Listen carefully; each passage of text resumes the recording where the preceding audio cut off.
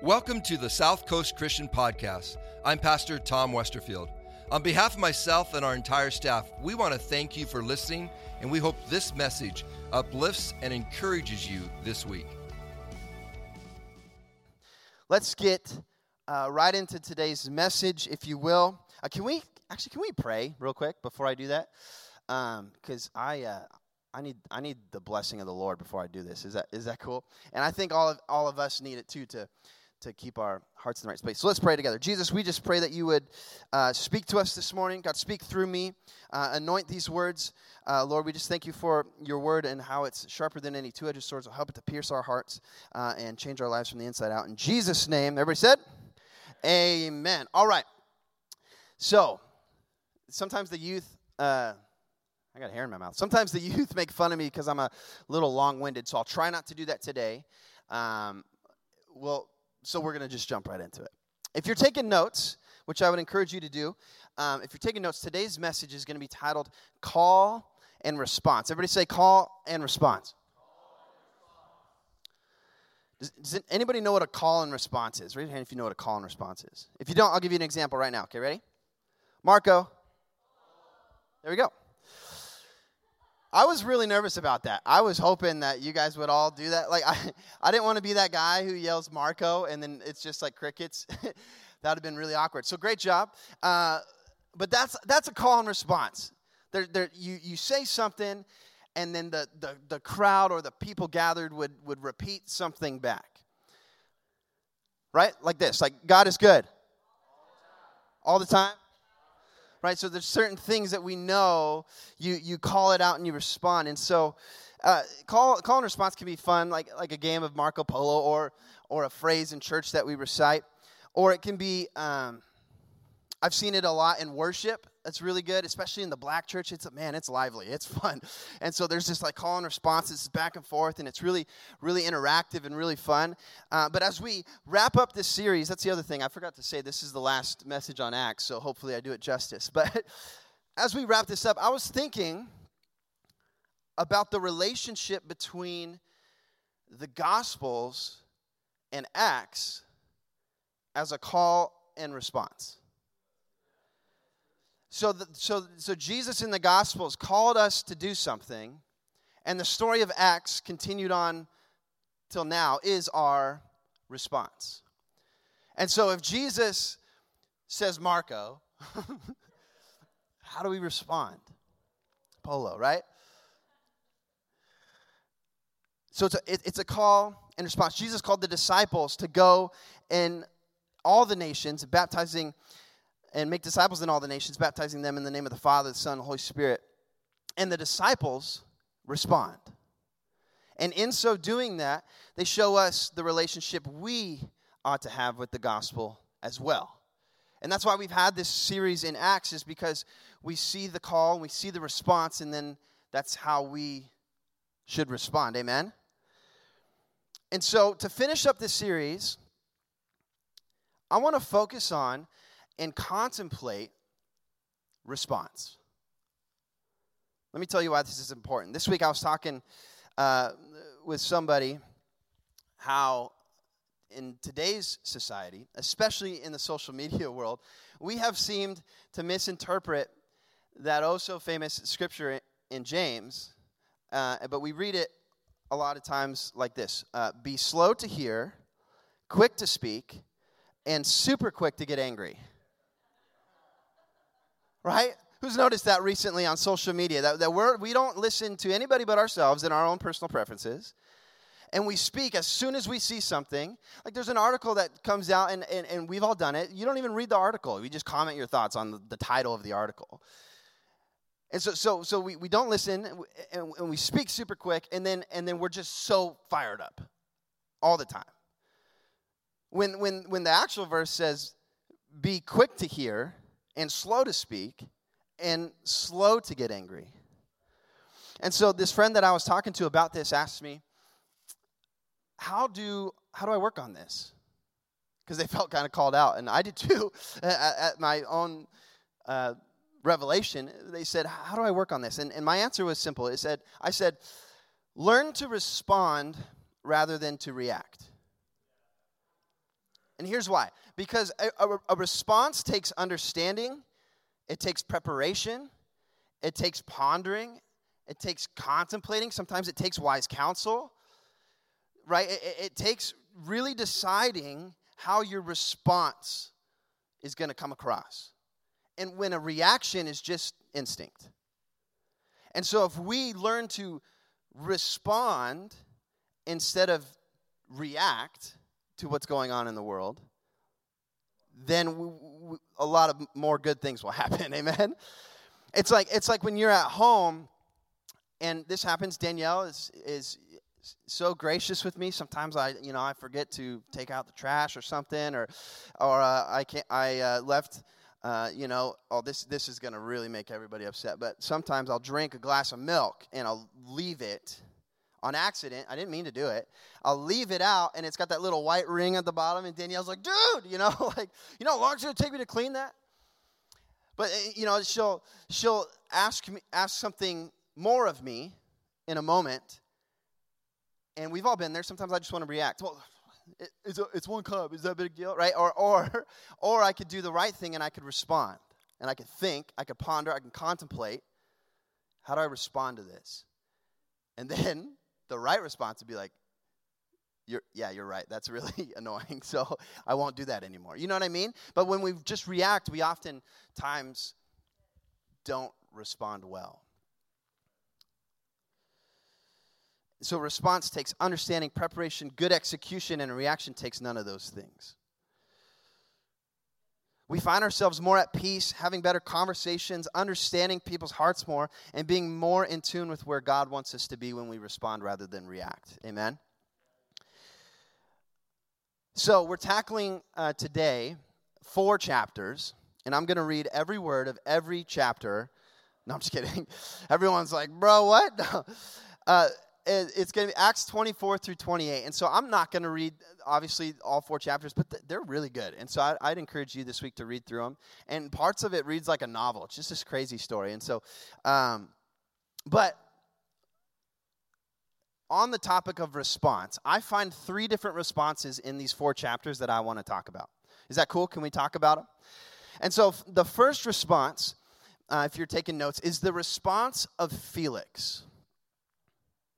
And so, picking up where we left off last week, so the Jewish people of the time, or the non-believing Jewish people, the people who weren't of the way,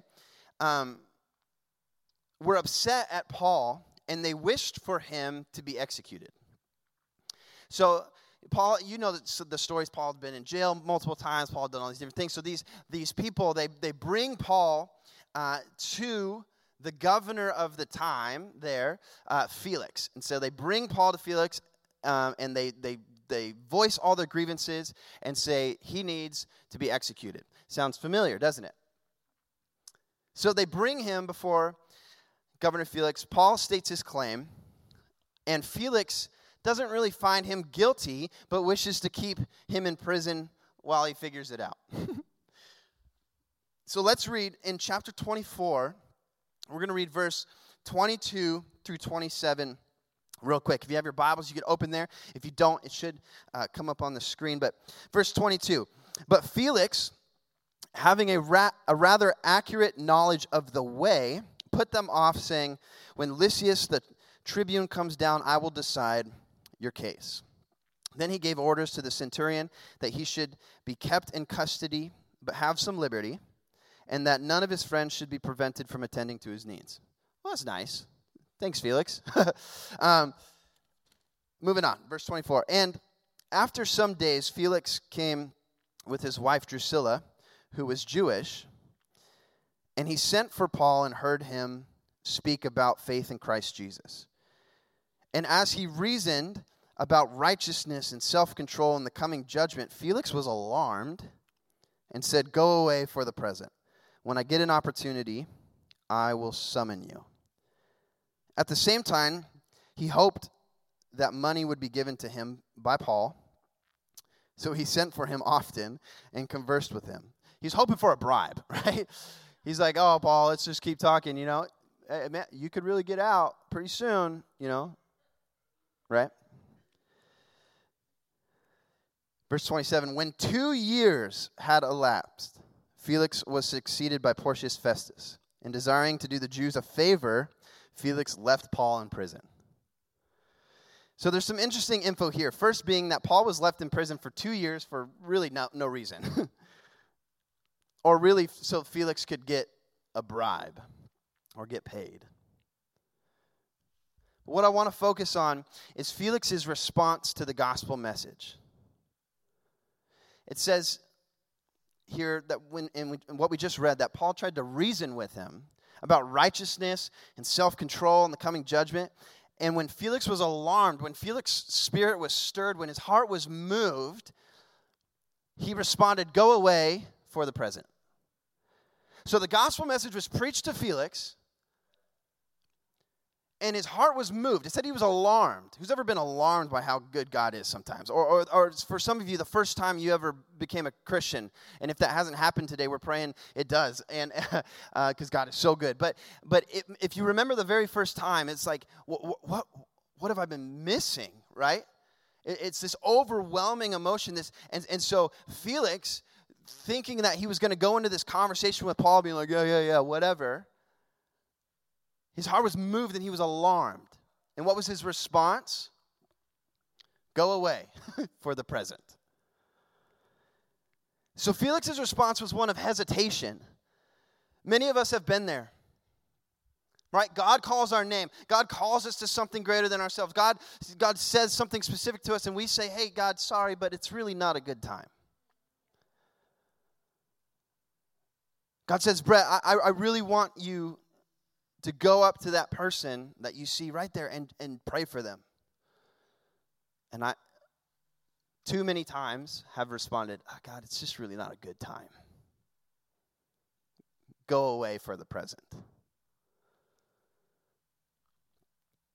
If Felix accepted Christ, he would have lost his job, probably, lost favor from his wife, who was Herod Agrippa I's daughter, lost favor with his brother-in-law, who was Herod Agrippa II, king of that area at the time, and lost his financial and economic status, etc. So for Felix, it really wasn't a good time for Jesus to knock on the door of his heart. The Bible says, though, that it is impossible to serve two masters. So when and I'll try and make this as clear as possible. When you put Jesus to the side, he more often than not stays there. When I say, "Jesus, you know what, it's not a good time," it probably won't ever be a good time for you. And so the response that Felix portrays here of hesitation is not a response that we can have. It's not a response that I can afford to have. If God calls me to do something, I gotta go. I got to respond. I got to do what he wants me to do. Obviously, if God's calling you to it, you don't really need to think about it all that much. Right? In every other case, like, oh, should I buy this car? Oh, should I buy this new house? Or should I buy this, like, cool little jacket I'm wearing or whatever? Like, should I? Yeah, sure. Let's ponder it and respond in the right way. But if God is like, "Hey, Brett, I want you to do this," yes, I'm here. I'll do it. And it's never the correct response to say, "Go away for the present." But we do it so often. The time to accept Jesus or respond to the immense calling he's put on your life is right now. It's not tomorrow. It's not in a week, and it's not next year when you have it all together. It's not in this coming January when you're going to do a New Year's resolution. I'm going to serve you, Jesus, with everything I have. It's not then. It's right now. And we've all done that. Well, I'm gonna really get my life together in 2022. That's going to be the time. The cool thing is that in order to say yes to Jesus, you don't need to first get your life all together. He says, "Come as you are." But the most important part about that is if you come as you are, you won't stay as you are.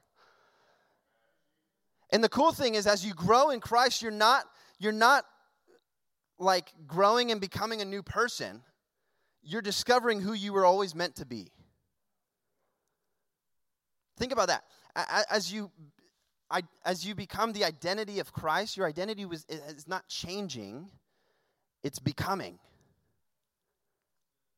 I'm not becoming After I died to my old self and become something new, at that point, I'm not becoming anything new. I'm discovering who I am.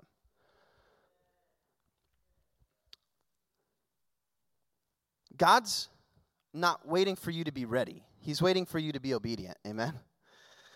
And I heard this phrase somewhere. The best time to plant a tree was 20 years ago. The second best time is today. And that might be for some of you. The best time to accept Jesus was a long time ago. Let's be real. But the second best time is today. Amen? And so let's move on to the second response. So that's Felix's response. Now we're going to talk about the response of the unbelieving Jews. And so we have to do a quick story time with Brett. Is that cool? Can we do a story time with Brett? Because we have to get from chapter 25 to 28 really quick. And so I'm going to fast track you through these 3 chapters, and hopefully I don't get anything wrong. Read it for yourself. If I get anything wrong, send me a hate email. It's fine. Just kidding.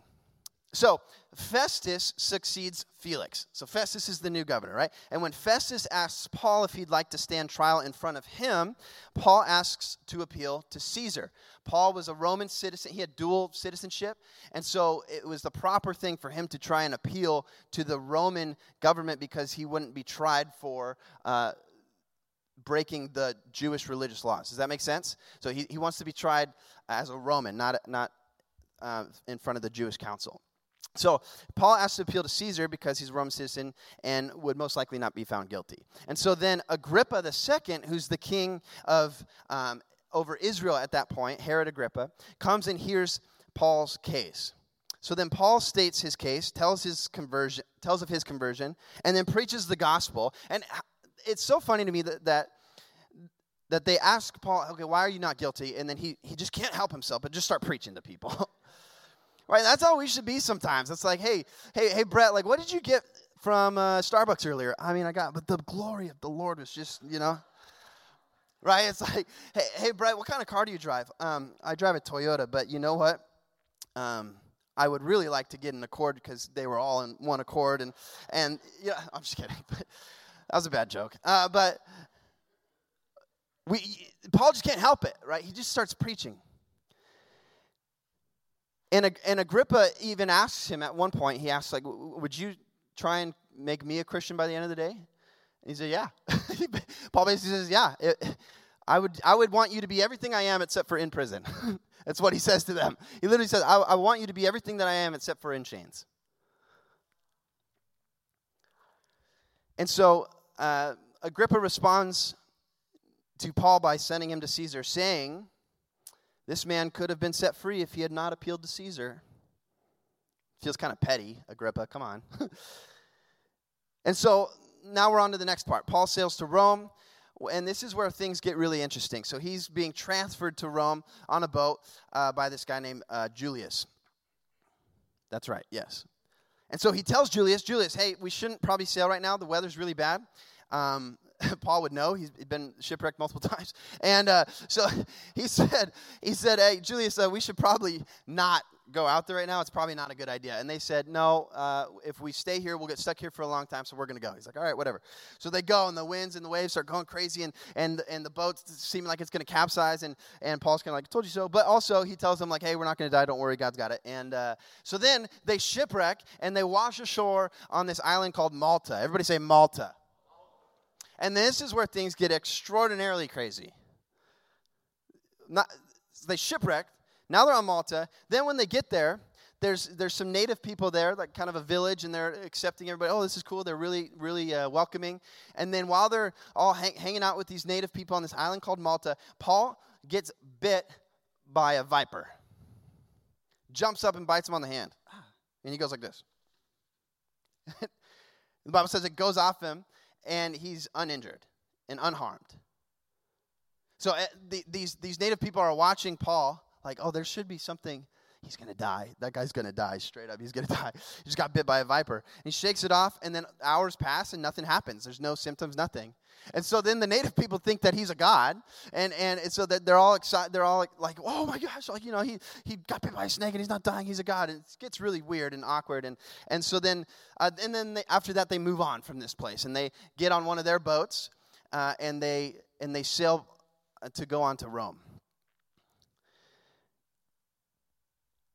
Oh, I forgot one thing. Sorry. Before that, this is really cool. This adds to the whole, like, them thinking he was God thing, but he didn't want that to happen. But he gets bit by a snake, he shakes it off, and then after that, the chief's father is really sick. So he goes, as we all would, or if I would hope we all would, but the chief's father is really sick, so he goes and he prays for him, and he gets healed.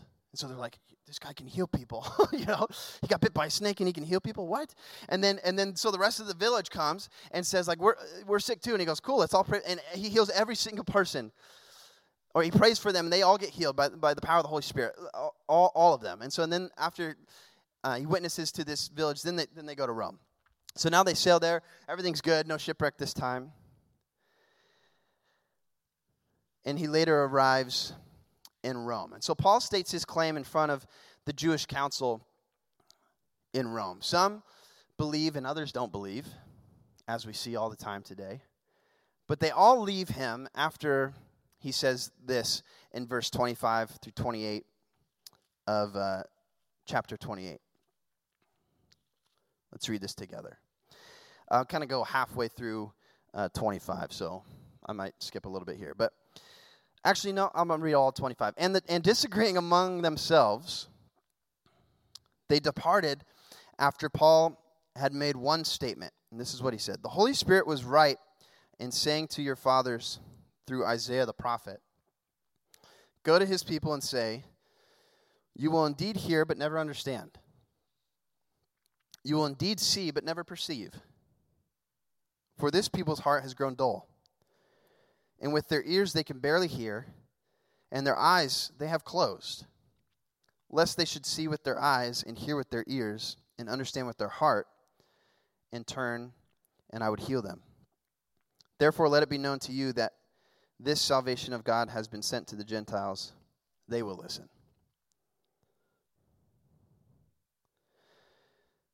So the response here is that of a dull heart. Never let your heart grow dull towards the Lord. Amen? Romans 12:2 says, do not be conformed to this world, but be transformed by the renewal of your mind, that by testing you may discern the will of God, what is good and acceptable and perfect. And here's the thing. The unbelieving Jews worshipped the law more than the Savior. They were so caught up in the rules and regulations of the law that they couldn't recognize the one who came to fulfill them. And so here's a warning I have to us as the church. Is we have to be very careful to not worship the idea of Christianity more than we worship Christ himself. And this is something I see a lot today, where Christianity is like it's like a gold star on your resume. Like, I believe this, and also I'm a Christian. I'm a great person. You ever heard someone kind of talk like that? Like, oh, I'm a Christian. I'm awesome. I would never do that, You shouldn't have to tell someone that you're a Christian for them to know.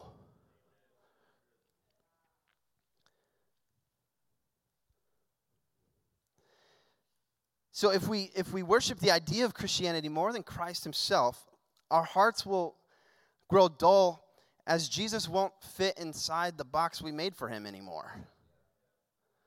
And that's what happened to the unbelieving Jews. They've created this box for the Messiah. This is what he will look like. They might even decorate it a little bit. This is what the Messiah will look like. And when he didn't look like that, they didn't throw out the box, they threw out Jesus. Let me tell you, if Jesus doesn't fit in your box, throw the box away. You know what I mean? You shouldn't have a box in the first place. And so the whole idea is backwards. And so this brings me to my final point. So the first 2 points was that of hesitation. And then the second one is that of a dull heart. We grow so dull to Jesus, our Savior, because of our worship of religion, that we don't even see him when he's in the room. And so here's our final response that I want to contemplate. Paul's response. How are you going to respond to Jesus? How have you responded to Jesus? Not just the first time, not just when you become a Christian, but every day when Jesus calls on you to do something new. How do you respond? Will you put him off for another day? For being honest, we've all done that. We just put him off for another day. Will we not accept him because he doesn't fit inside the box that we created for him? Or will we follow him no matter what the cost is? And that's what Paul did. Paul didn't put Jesus off for another day. Paul didn't try and fit Jesus into this box. Paul followed Jesus no matter what the cost was. Amen? As we've seen throughout the whole book of Acts, Paul followed Jesus from city to city, from jail to jail, from prison to prison, from shipwreck to shipwreck, and even to a snake bite.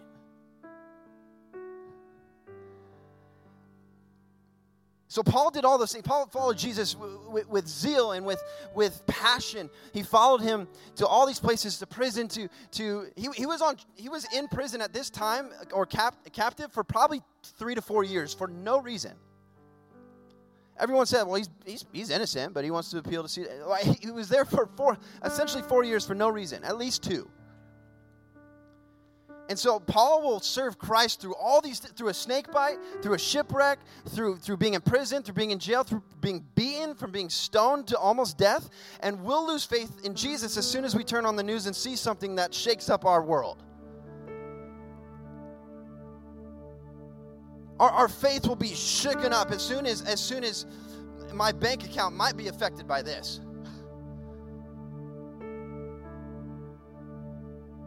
The world as I know it might be a little different, and so I don't know if God's real. God wouldn't do that. Paul never said God wouldn't let me be in jail. Paul never said God wouldn't let me be in prison. God wouldn't let me be shipwrecked. You know how many of us would have viewed that as a closed door? You know what I mean? Like, we talk about that all the time. Oh, God just closed that door. Paul was shipwrecked and he kept going. Sometimes it's not a closed door. Sometimes God wants you to try a little bit harder. The Bible never said that it's going to be easy. It's not. This life with Christ is not going to be easy.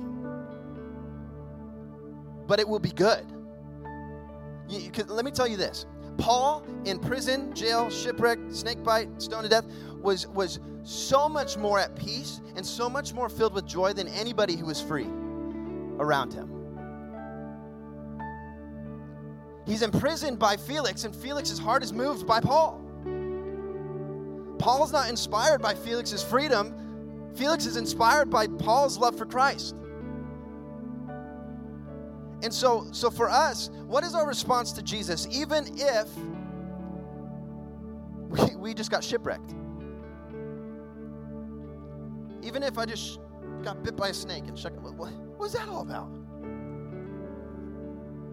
We so often, it's so tough. I do it too, but we so often just get so shaken up so easy. Something happens, and it's like, and our response is anger and fear and stress and sadness, and most of the time, not hope and joy and peace and patience and understanding.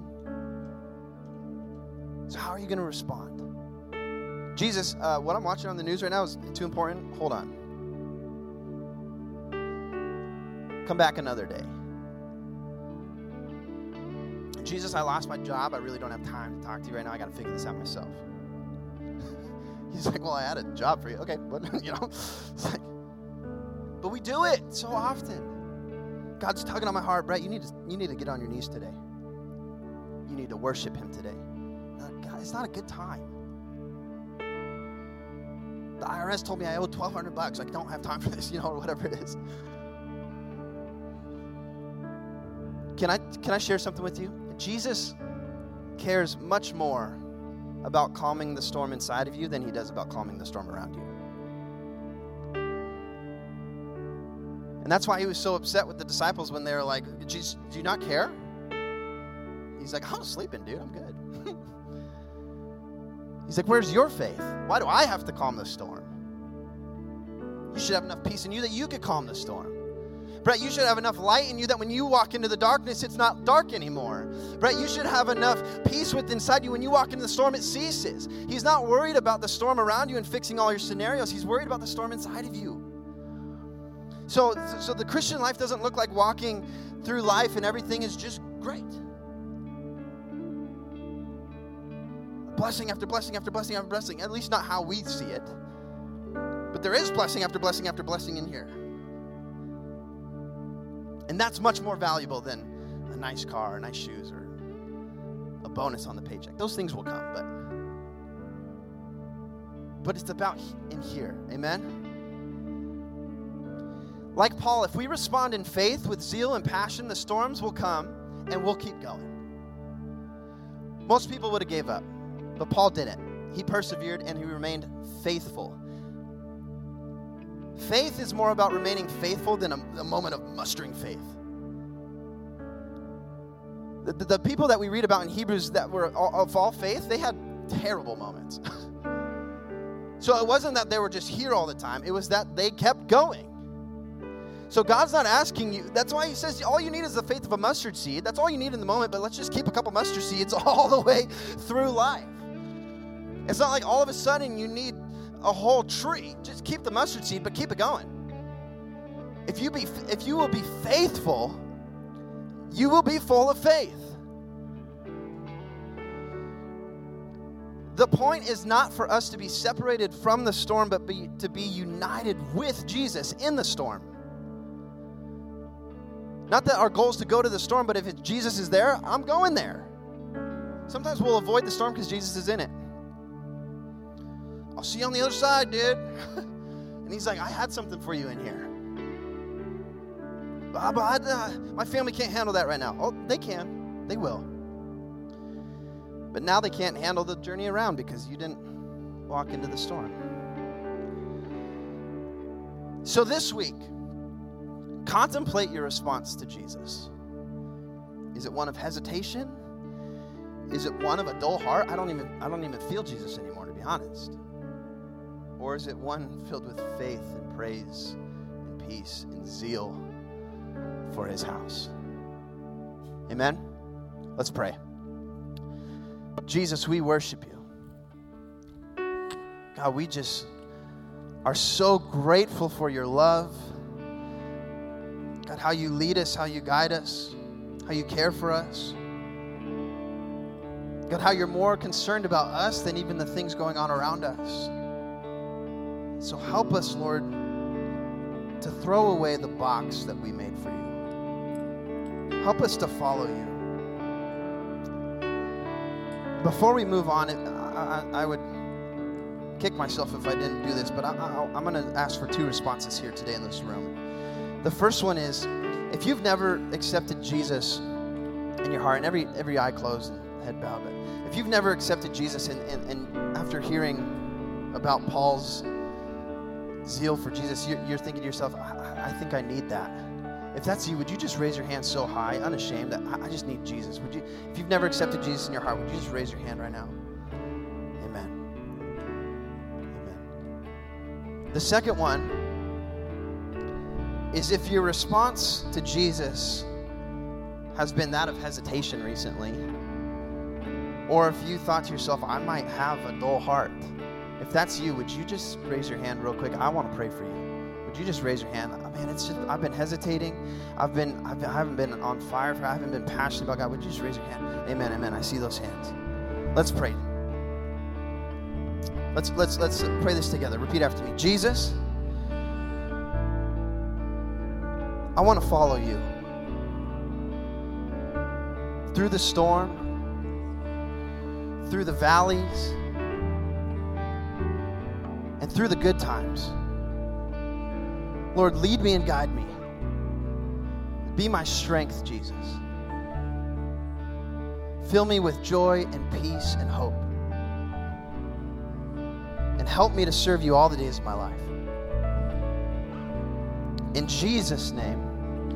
The church said nice and loud, amen. God is so good, amen. Thanks for listening to the South Coast Christian Podcast.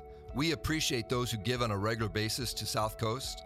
because through your giving, we are able to provide these resources. For more information about South Coast, including service times and ways to give, please visit southcoastchristian.com. And if you haven't already, please subscribe to this podcast. Thanks again, and may this week be filled with new opportunities where you can receive and share God's love.